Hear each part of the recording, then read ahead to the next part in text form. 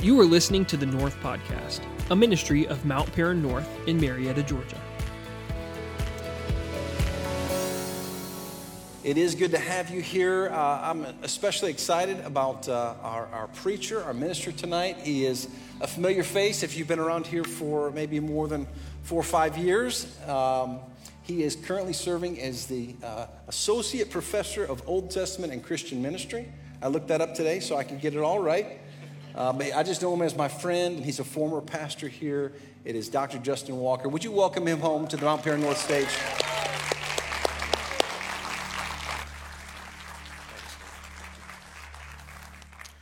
Hi friends, how are we?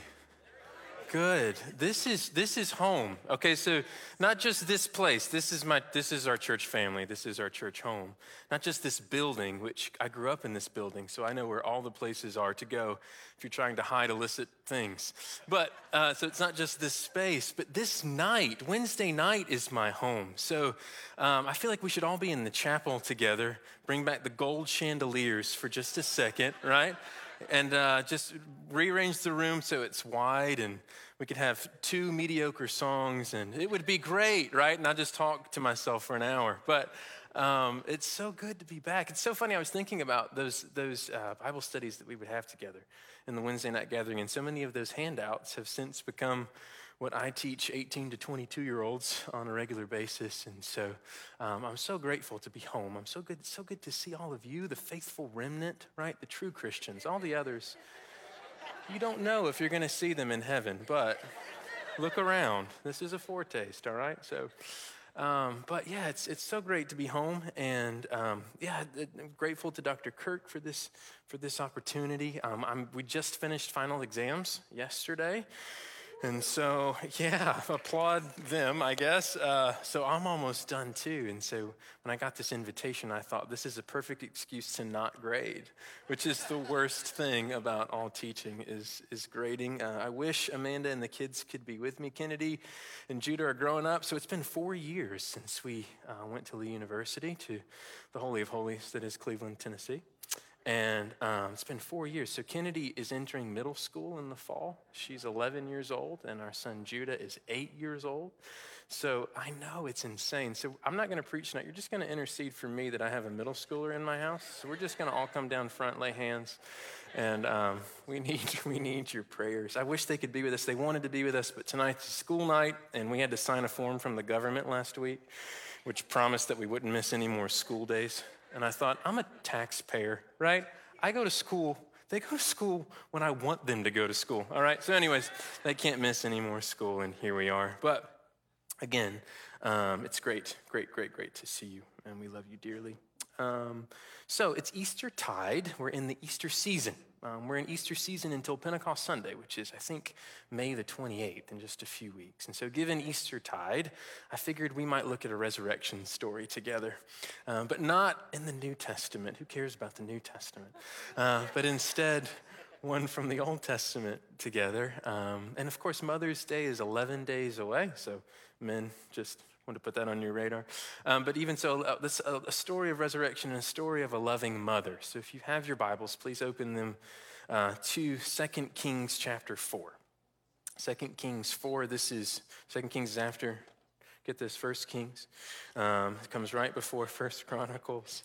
But 2 Kings 4 is before us. Okay, so it's a story that's predominantly about a single room. It's about this mother, of course, but about a room especially. And there are a few things more revealing of who we are than the spaces that we live in. As long as this relationship is kept outside of our living spaces, we have a good chance at controlling the impression that we make of one another, right? So as long as you're not in my home, I can make you think some things about me. I can present myself as articulate and funny or smart or kind or even Christian, all kinds of things. But the second that you break the threshold of the door of someone's home, the relationship enters a whole new level doesn't it? So there are a few things we can deny once people are in our homes. I would assume that your home is most clean when you know that people are coming over. So have you ever had the panic moment when you realize that someone's about to be at the house in 10 minutes and they're showing up unannounced, perhaps, and you've got to throw all the clothes that are in the living room into the closet somewhere, and then you have to light a candle to cover the smelly ape smell of the human being that you are, and you have to make sure the toilet water is clean. I always know people are coming over our house when the toilet water turns blue. It's the prophetic sign. It's as sure as any other sign in my house, right? But these are the signs that company is coming over, and you pray to God that when they walk in your house, they don't go into that closet or that room or up those stairs or into that basement or around the back of the house, right? Just trying to control the impression as much as you can. Our rooms say a lot about our identities. They say a lot about who we are. They tell stories too, don't they? We have stuff in our homes that's sentimental to us. But the second they walk in, I can't deny those family members anymore. There I am smiling in a picture beside them.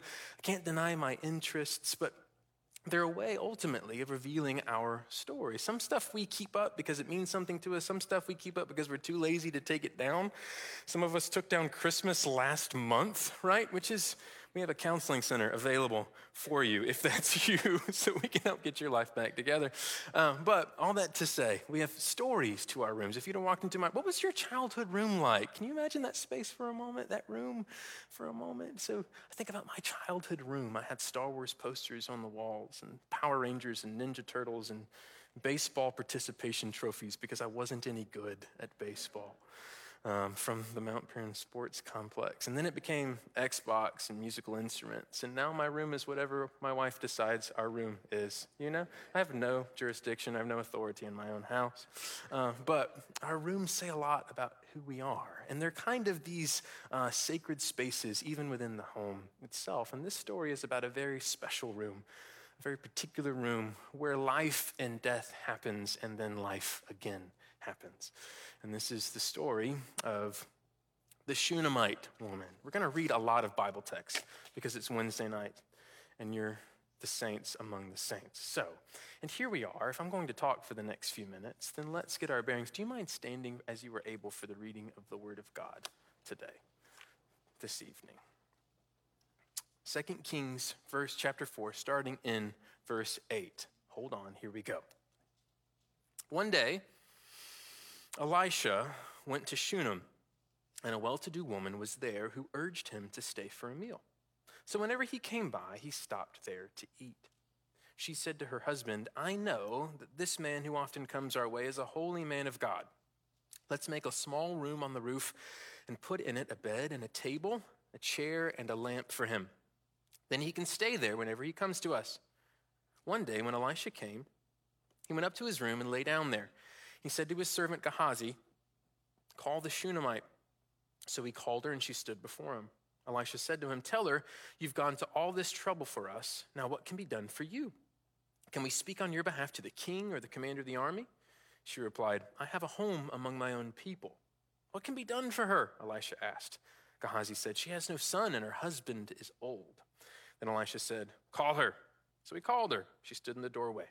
"About this time next year," Elisha said, "you will hold a son in your arms." "No, my lord," she objected. "Please, man of God, don't mislead your servant."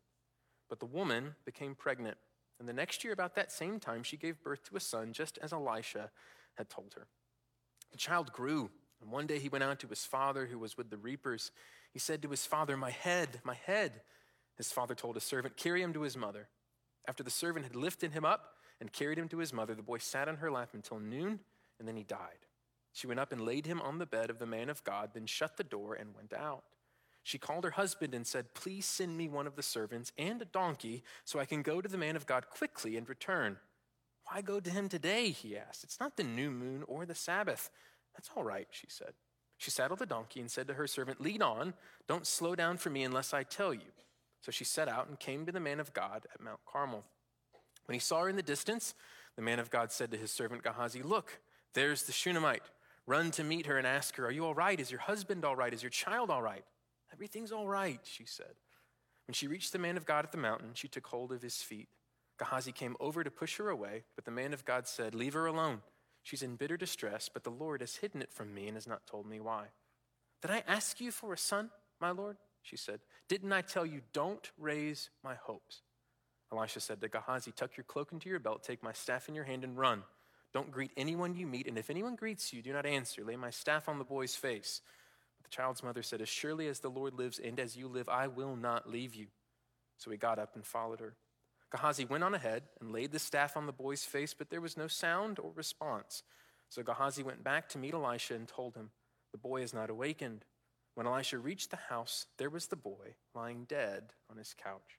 He went in, shut the door on the two of them, and prayed to the Lord. Then he got on the bed and lay on the boy, mouth to mouth, eyes to eyes, hands to hands. As he stretched himself out on him, the boy's body grew warm. Elisha turned away and walked back and forth in the room, and then got on the bed and stretched out on him once more. The boy sneezed 7 times and opened his eyes. Elisha summoned Gehazi and said, call the Shunammite. And he did. When she came, he said, take your son. She came in, fell at his feet, and bowed to the ground. Then she took her son and went out. Can you say amen to the reading of God's word? Amen. You may be seated. You may be seated. God, we ask that you would add your blessing to the word tonight. We gather to listen to you. In Jesus' name, amen. So in the early 1990s in Holland, Michigan, there was a church youth group that was seeking to memorize a very important phrase to them. And that phrase would eventually take the entire nation by storm. I would venture to say that that phrase is probably even represented in the room tonight. It got boiled down to 4 simple letters that were then placed upon a bracelet and then sold in every color that God has ever created, and then even more so. You have a guess of what those 4 letters are. What are they? WWJD. What would Jesus do? And of course, it became very popular, and the paraphernalia is still found today. Well, tonight, I don't want to ask, what would Jesus do? That's a fantastic question. It's a question about following the moral and godly example of Jesus Christ. But instead, we have before us a woman whose name we do not know. The scripture does not give us her name. Instead, we're just told that she's from Shunem, the Shunammite woman. So tonight, we're not going to ask, what would Jesus do, WWJD. We're instead going to ask, WWTSWD. What would the Shunammite woman do? That's our question tonight. And it unfolds this story, just 3 simple points, and then we'll be done tonight. But I want to see the story in 3 moments, and all pertaining to this room, or the idea of the room. And so the first point that we might see, the first moment, is the moment of making room. Moment of making room. This is what the woman does. So Elisha, successor to Elijah. Elijah's a prophet to Israel, a kind of cowboy-like figure that comes from the Transjordan. No one knows his ancestry, but he's just there to be a thorn in the king's side as it pertains to the things of God. And after Elijah is caught up in the chariot, his successor is Elisha, who has a double portion of his anointing, which means he's going to perform twice as many miracles as Elijah does. Elisha frequents this town called Shunem. It's not outside of Israel. It's within the boundaries of Israel, just about 15 miles southwest of the Sea of Galilee.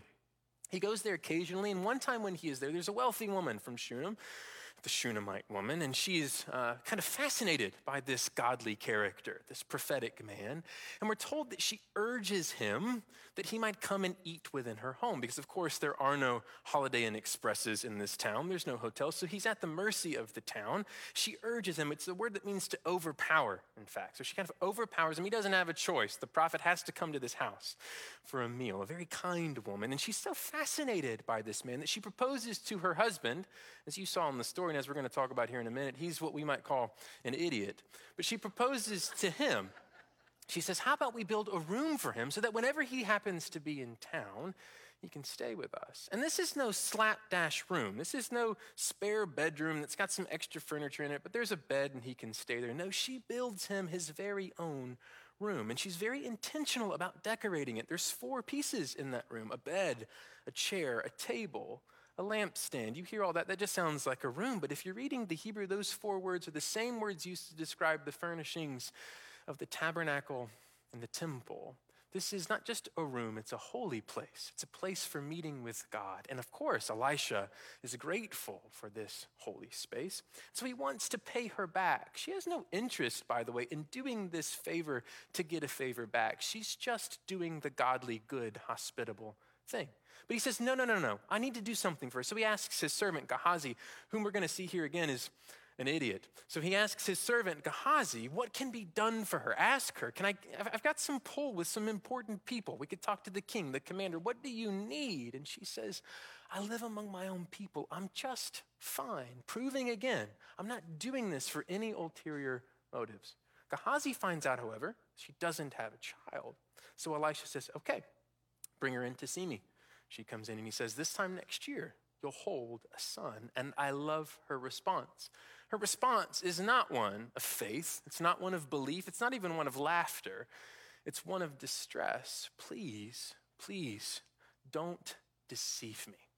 I've gotten my hopes up before, and I've been disappointed. Those are the last words we hear until the very next promise that indeed she does conceive and has a child. See, making room for God, this is a very dangerous task. If you give God an inch, he'll take a mile. And what begins as this kind of simple, innocent openness to the holy things and holy people and spirituality of God can quickly become a very inconvenient intrusion of a very inconvenient experience. And what is that experience? Well, there are a few things more inconvenient and terrifying than the experience of hope. Now, we think that despair, hopelessness is the ultimate enemy, but that's not the case because despair, at least, is predictable. It doesn't take a prophet to look on the horizon and expect disappointment. It doesn't take a genius to watch the evening news and to expect that bad news is on the horizon. Are you with me? Despair, skepticism, dread. This is our fundamental mode of being, and we like it because it keeps us in control. It protects us from the ultimate enemy or the ultimate fear, which is, of course, to get our hopes up and for those hopes to be disappointed. If you set the bar low, then you have nothing to worry about. Sometimes hope just isn't worth it, or so it seems. Yeah, I believe in the resurrection.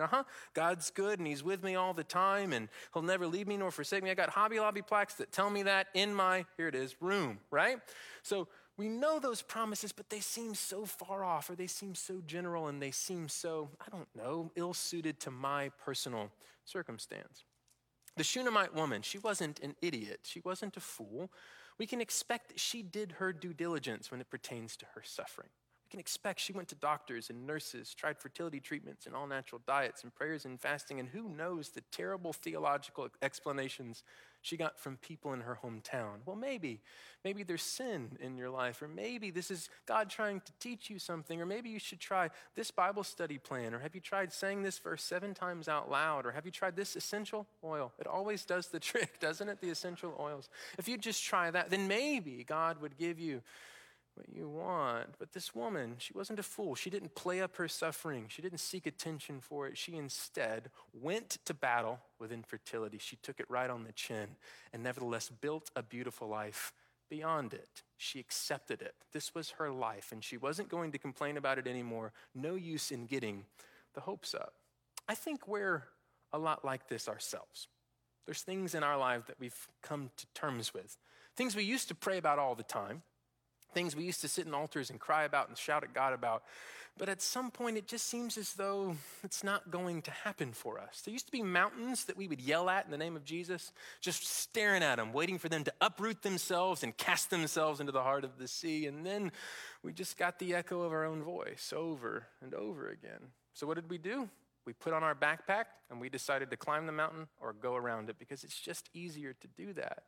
We had sinful habits that we thought in the name of Jesus we could overcome, and now it's just easier to manage them because God won't seem to take it away. I was at a church just a couple weeks ago. A young man came, it was like a Q&A kind of thing. He came to a microphone and he said, "Why won't God take away my temper? I just want to be faithful, and he won't take it away." We have things that we carry that used to be heavy that are no longer heavy anymore because our legs have gotten stronger, and we tell ourselves we need the exercise anyway. And so what do? We hope for smaller things now, like an afternoon nap. Isn't that a great hope? You wake up in the morning and the only thing keeping you going is the remembrance that you'll be back in that bed in just a few more hours. Smaller things like summer vacations or a Braves win tonight, maybe. Yeah, go Braves. They're playing right now, who knows? Or the small hope of an Amazon package on the way to your house. Now that's a good hope, isn't it? So the smaller hopes, and there's something noble about that kind of acceptance, isn't there? There's nothing wrong with accepting the hand that life has dealt us. And then God walks into the neighborhood.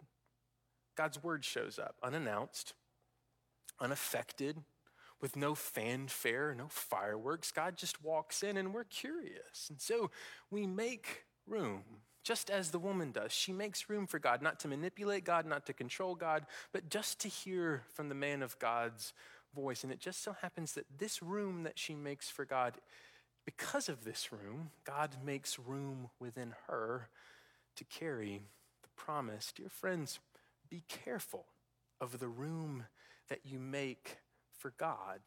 Be careful of the conversations that you have with God. Be careful of the strangers that you welcome in his name. Be careful of the Bible studies you frequent. Be careful of the fasting and the praying and the prayer closets that you inhabit. Be careful of First Wednesday services just like this one. These are all rooms that you're making for God. And it just so happens that God's really good at getting our hopes up, not to disappoint them, but to fulfill them. God delights in filling the rooms that we build for God. Remember Abraham and Sarah? One afternoon, 3 strangers stopped by their house, right? And they happened to entertain them, to welcome them, to make room for them in their tent. And these 3 strangers are crazy enough to tell Abraham that his wife of 90 years old is going to have the promised child. She laughs. I would too, wouldn't you? Yeah. Or Israel, backside nowhere wilderness next to a fiery mountain, builds a room for God, and that's the room that the glory of God's presence fills. Or the room that the disciples prepare for Jesus Christ for their Last Supper together. They don't know it's the Last Supper, but it's this room that they prepare where God's covenant is made with them in the blood and body of Jesus Christ. I also heard about this upper room once where they waited for 10 days in prayer, and all of a sudden something like wind and fire and tongue talking happened. And rumors are that 3,000 were added to their number on that day. There was even a man named Joseph of Arimathea who made room for a failed and dead Messiah. A family tomb was that room, and I guess we all know what happened on the tail end of that room. Be careful of the room that you make for God. I'm asking you a question. I'm not asking you if you're a Christian. I'm not asking you if you're a follower of Jesus. I'm not asking you if you want to be a good person. I'm asking you, have you made room for God? Just simply to wait on him to show up in his timing, unannounced, no fanfare, no fireworks, just to walk in and speak the hope you've always hoped him to speak, making room. If the story ended there, we could all go home. It'd be a nice fairy tale ending. But that's not what happens. You just heard the story. After the child grows up, her greatest hopes realize she has everything she's ever wanted. One day, the child is out with the father in the fields. He grabs his head. He says, my head, and he collapses, which is perhaps the sign of a heat stroke, working out in the fields with his father. And so his father tells the servant, take him to his mother, like that fatherly love. And so I don't have time for this. I got to go to the office. And so take him to his mother. And of course, it's there in her arms that the child of the promise dies. Why does this happen? And here's the thing. The story never tells us why this happens. I mean, we're used to miracle stories in the Bible. We know what they're like. Problem presented to God or Jesus, same thing.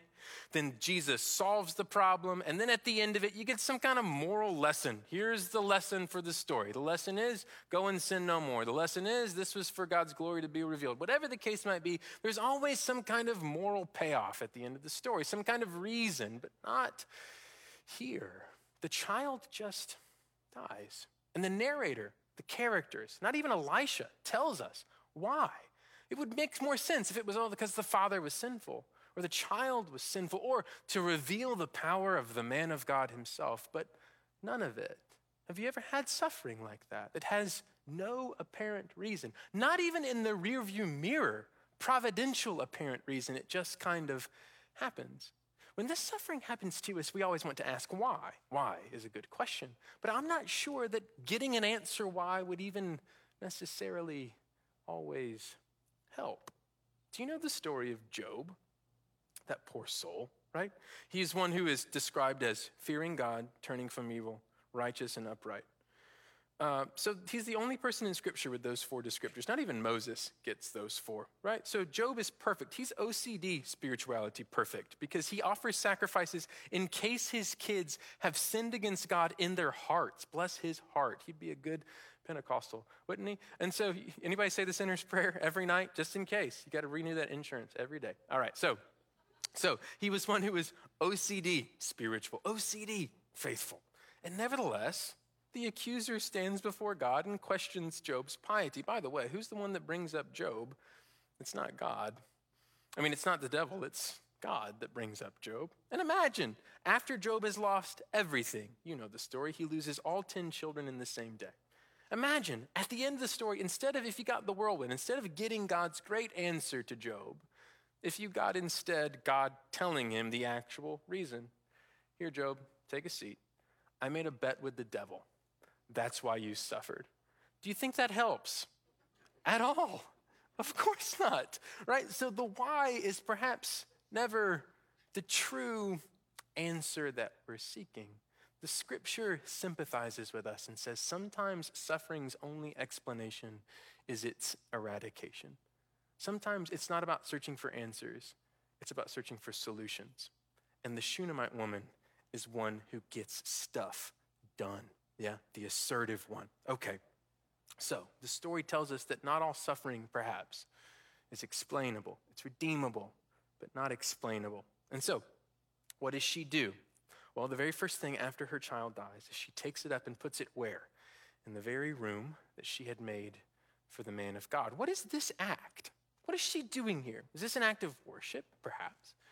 This is the brilliance of the Hebrew story. You never get what the characters are thinking. You only get what they're doing. So you have to kind of read into their emotions as you wish, or read into their thinking as you wish. Lays the child down. Is this an act of worship? Is this an act of surrender? Or perhaps it's an act of protest, saying to God, God, I never asked for this child, and you in your infinite mercy gave me this child, and now that you've taken away, it's your problem. Now, this is your problem to solve. I never asked for this dream, but now that I have this dream, I'm placing it back in your hands because it's your problem. Do something about it. And she shuts the door, yeah? But she's not just going to make room, she's also going to clear room. This is clearing room. This is the moment where she's going to make wide the path of God's word. So what does she do? She leaves the room, she comes downstairs perhaps, and tells her husband, get me a servant and a donkey, I'm going to go see the man of God. What does her husband say? Well, honey, listen, it's not the new moon or the Sabbath, because those are special days that you would go visit the prophet, and holy days, holy time, perhaps a greater chance of getting a miracle. But notice this response. This is like us having a medical emergency with our child. And my wife, Amanda, saying to me, we need to go to the doctor. And I'm saying, listen, babe, it's Saturday. They're not open. We're going to have to wait until Monday, right? So I told you he was an idiot, and he is an idiot. So you know what she says in response? He says, it's not the new moon, nor is it the Sabbath. You know what she says in response in Hebrew? Shalom, which means it's fine. It's a way of saying, you're an idiot, and I don't have to talk to you, right? I'm going to go do something else. So the Shunammite woman is the patron saint of not having to talk to idiots. You know, I don't have to talk to you about this problem. I'm just going to solve it myself. It's also a way of saying shalom is goodbye. I'm hitting the road, right? So she takes this servant and gets on the donkey, and now this is an 18-mile ride to Mount Carmel, 18 miles. So that's like putting a donkey out front in the parking lot and you riding that donkey all the way to Canton, Georgia, right? So in a single day, talk about a desperate mama. We're not stopping for anyone. We're not stopping for snacks or gas. We're going, right? So after about 6 hours on donkey back, she makes her way to the man of God. And in the distance, Elisha sees her. He notices her. He recognizes her. And he says to Gehazi, his servant, he says, go ask her. How's she doing? How's her husband? How are things? And so when Gehazi goes and asks her, you know what she says? Shalom. is fine. She's perhaps either trusting God, which I think is true, or maybe she's just doing that thing we all do when our lives are falling apart and someone says to you, how are you doing? And what do you say? I'm fine, right? Because the last thing I want to do is talk to you about it. What are you going to do for me? You know? So does anybody know what I'm talking about? It's just easier for me not to tell you. She's the patron saint of saying, it's fine. You have biblical precedent to say it's fine when it's not fine. So I'm releasing you, right? So, all right, anyways, it's fine. Shalom, it's great. It's also kind of like, I'm not settling for second best here. I need to talk to the manager. You know, you ever call customer service and you're like, listen, I'm so thankful for you. I'm so grateful for you, but this is not an unplug it, plug it back in kind of thing. I just need to talk to whoever is in charge of you, you know, because you're not going to get it done for me. So this is that. Like, we're not going to talk. Don't worry about it. It's fine. Everything's fine. So when she gets to the man of God, however, what does she do? Immediately breaks down, falls at his feet. She takes hold of his feet. This is the same word used to describe the way that she urged him to be in her home earlier in the story. Now she's urging him to help her. She's weeping and she's crying. And what does Gehazi do? Remember, he's an idiot too. What does he do? He tries to separate her from the prophet. Because oftentimes we church folk are uncomfortable with pain and we would rather anesthetize it than listen to it. We would rather get it away from us than hear it out. But Elisha, the man of God, the representative of God's word, embraces the pain and hears her. Elisha doesn't know why she's suffering. And it's in that moment she protests and she said, did I ask you for a son? She said, didn't I tell you, don't get my hopes up? Do you feel the pain of that? Saying to God, I asked you not to get my hopes up and you got my hopes up anyway. So Elisha's overcome with emotion and compassion. He sends his servant, which is a perfectly acceptable prophetic thing to do. Gehazi, take my staff, put it on the kid's face. I don't know why, but I guess it'll work. Maybe it'll work, right? But the woman won't settle for second best. And so what does she say to Elisha? She says, I swear to God, I'm not leaving you.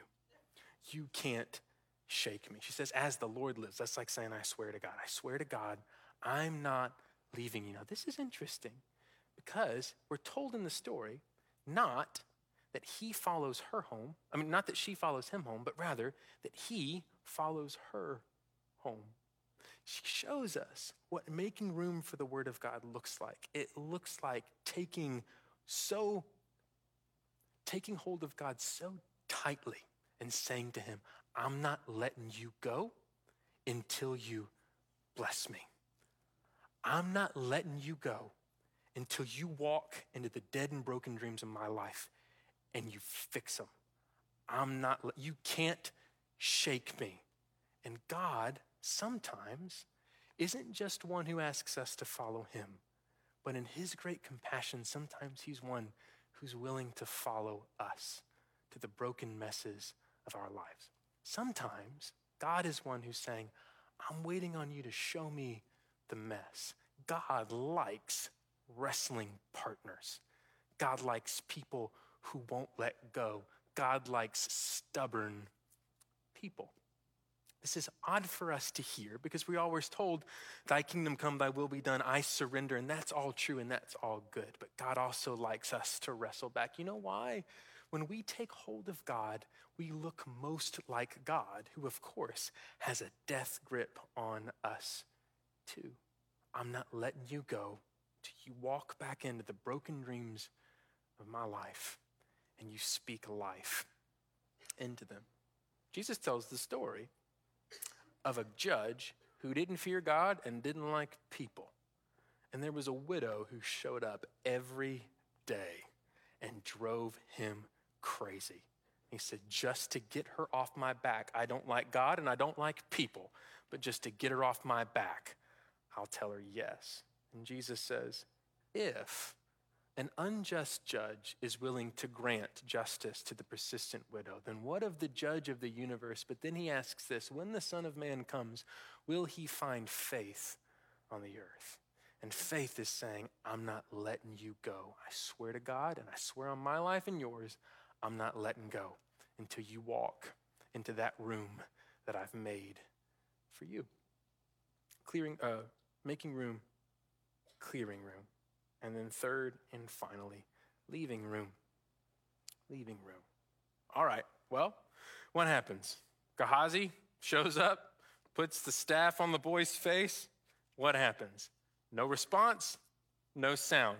Now that's key because those two phrases are used also to describe none other than Baal. Remember the false god Baal? Remember when the prophets of Baal cry out to Baal and they're praying, please Baal, answer our prayers. Baal gives no response and no sound. And so also, the imitation, the counterfeit, the second best, it's not going to do. So Elisha knows it's his turn. So what does he do? He goes into the room alone. And this is key. God has things that only God can do in the private places of God's world. I can do everything I can to clear the path for God's word to speak, but I can't make God's word arrive. And I also can't do God's work for God. And so I have to leave room. Once I've cleared room, I've got to leave room for God to work. So he goes in the room by himself and he shuts the door. And here we go. He puts his eyes on the kid's eyes, his mouth on the kid's mouth, and his hands on the kid's hands. What is this? I don't know. It's not a model for children's ministry. I'll tell you that, right? So it's a problem, is what it is. Now, I don't know what's going on in this moment. I do know, perhaps, this isn't perhaps. Elijah does this earlier in his ministry. Elisha has to do it twice, though. So he lays out upon the boy. The body begins to grow warm, and then he paces the room and prays, and then he goes back and does the same thing. I don't know what it all means, but I think the fact that we're scandalized by this moment shows us how broken we are and how abusive human touch can often be in our world. Because this is not an abusive touch. This is not a sexual touch. This is not a touch that's in any way violating or harming. This is the touch of God. It shows that God is not afraid of our messes, that God is not threatened by them. God is not in some way offended by our death, but gets as close to it as possible. Eyes on eyes, mouth on mouth, hands on hands. And after 7 sneezes, the boy wakes up and the unthinkable happens. And he hands the child that the mother never knew that she could ever have back into her arms. There's a story of women visiting another room, a tomb given by Joseph of Arimathea. And in that room, no one else is in that room, just the dead body of a failed Messiah. And the Spirit of God infills that body and resurrects it, and with him resurrects all of us. And the story invites us to leave room for God, that even and especially when we go back to the dust, which all of us will do at some point, when we go back to the dust, be sure, dear friends, to leave room for God even there. Because we have the promise that in God's timing, that as we've cleared room for God, in God's perfect will, at the end of all things, as we lie in the dust, Jesus, the resurrected Christ, will place his eyes filled with compassion and mercy on our dead and lifeless eyes. And he'll place his mouth filled with the word of God of grace and truth upon our dead and lifeless mouths. And he'll place his nail-scarred hands that perform the wonders of God and heal the world on our dead and lifeless hands. And we'll hiccup and shiver and sneeze 7 times, and we'll be awake with him in his Father's house, where I'm told there are indeed many rooms there too. So that the rooms we have made for God become the rooms that he has made for us. And so shall we ever be with the Lord. Be careful of the room that you make for God. God has a way of surprising us. And if you're in a room that's become a tomb, don't let him go until he blesses you. And to be assured that if he doesn't speak tonight, and if he doesn't speak tomorrow, and if he doesn't speak a decade from now, Nevertheless, at the end of all things, the last word will indeed be the resurrecting word, where we shall inhabit the room with him for all eternity. Praise God. Amen. Amen. Let's pray together.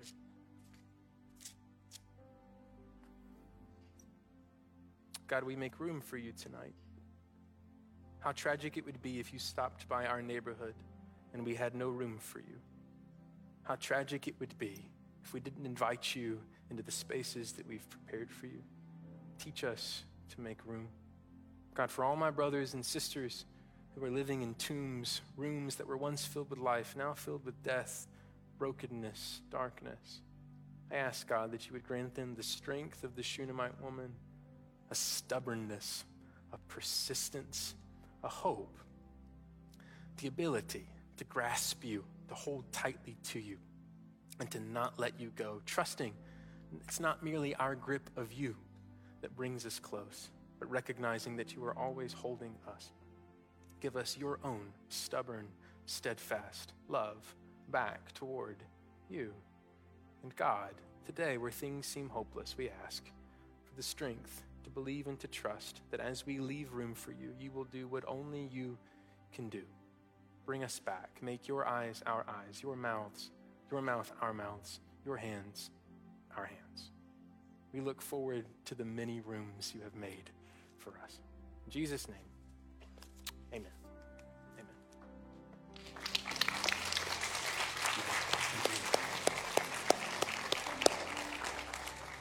Dr. Justin, thank you for making the drive down here and sharing God's word with us from 2 Kings chapter 4. Did you enjoy it? Yeah, would you stand with me as we close? Hope to see you back this weekend at 9:45 or 11:15. Bring somebody with you. Bring somebody with you this Sunday to hear the word of God from Pastor Kirk. And you have Justin's permission to follow in the footsteps of the patron saint of not talking to idiots. But I hope that you'll stick around and talk to each other here tonight. Got some time before our student ministries and children's ministry lets out. But of course, you're welcome to stay in our atrium and lobbies and just enjoy fellowship with one another this evening. Allow me the privilege to bless you as we go. May the Lord bless you and keep you. May the Lord make his face to shine upon you, to be gracious unto you, and grant you peace in Jesus' name. Let's give a response. Let the words of my mouth and the meditation of my heart be acceptable in your sight, O Lord, my strength and my Redeemer. God bless you, folks. Love you. Have a great weekend, and see you Sunday.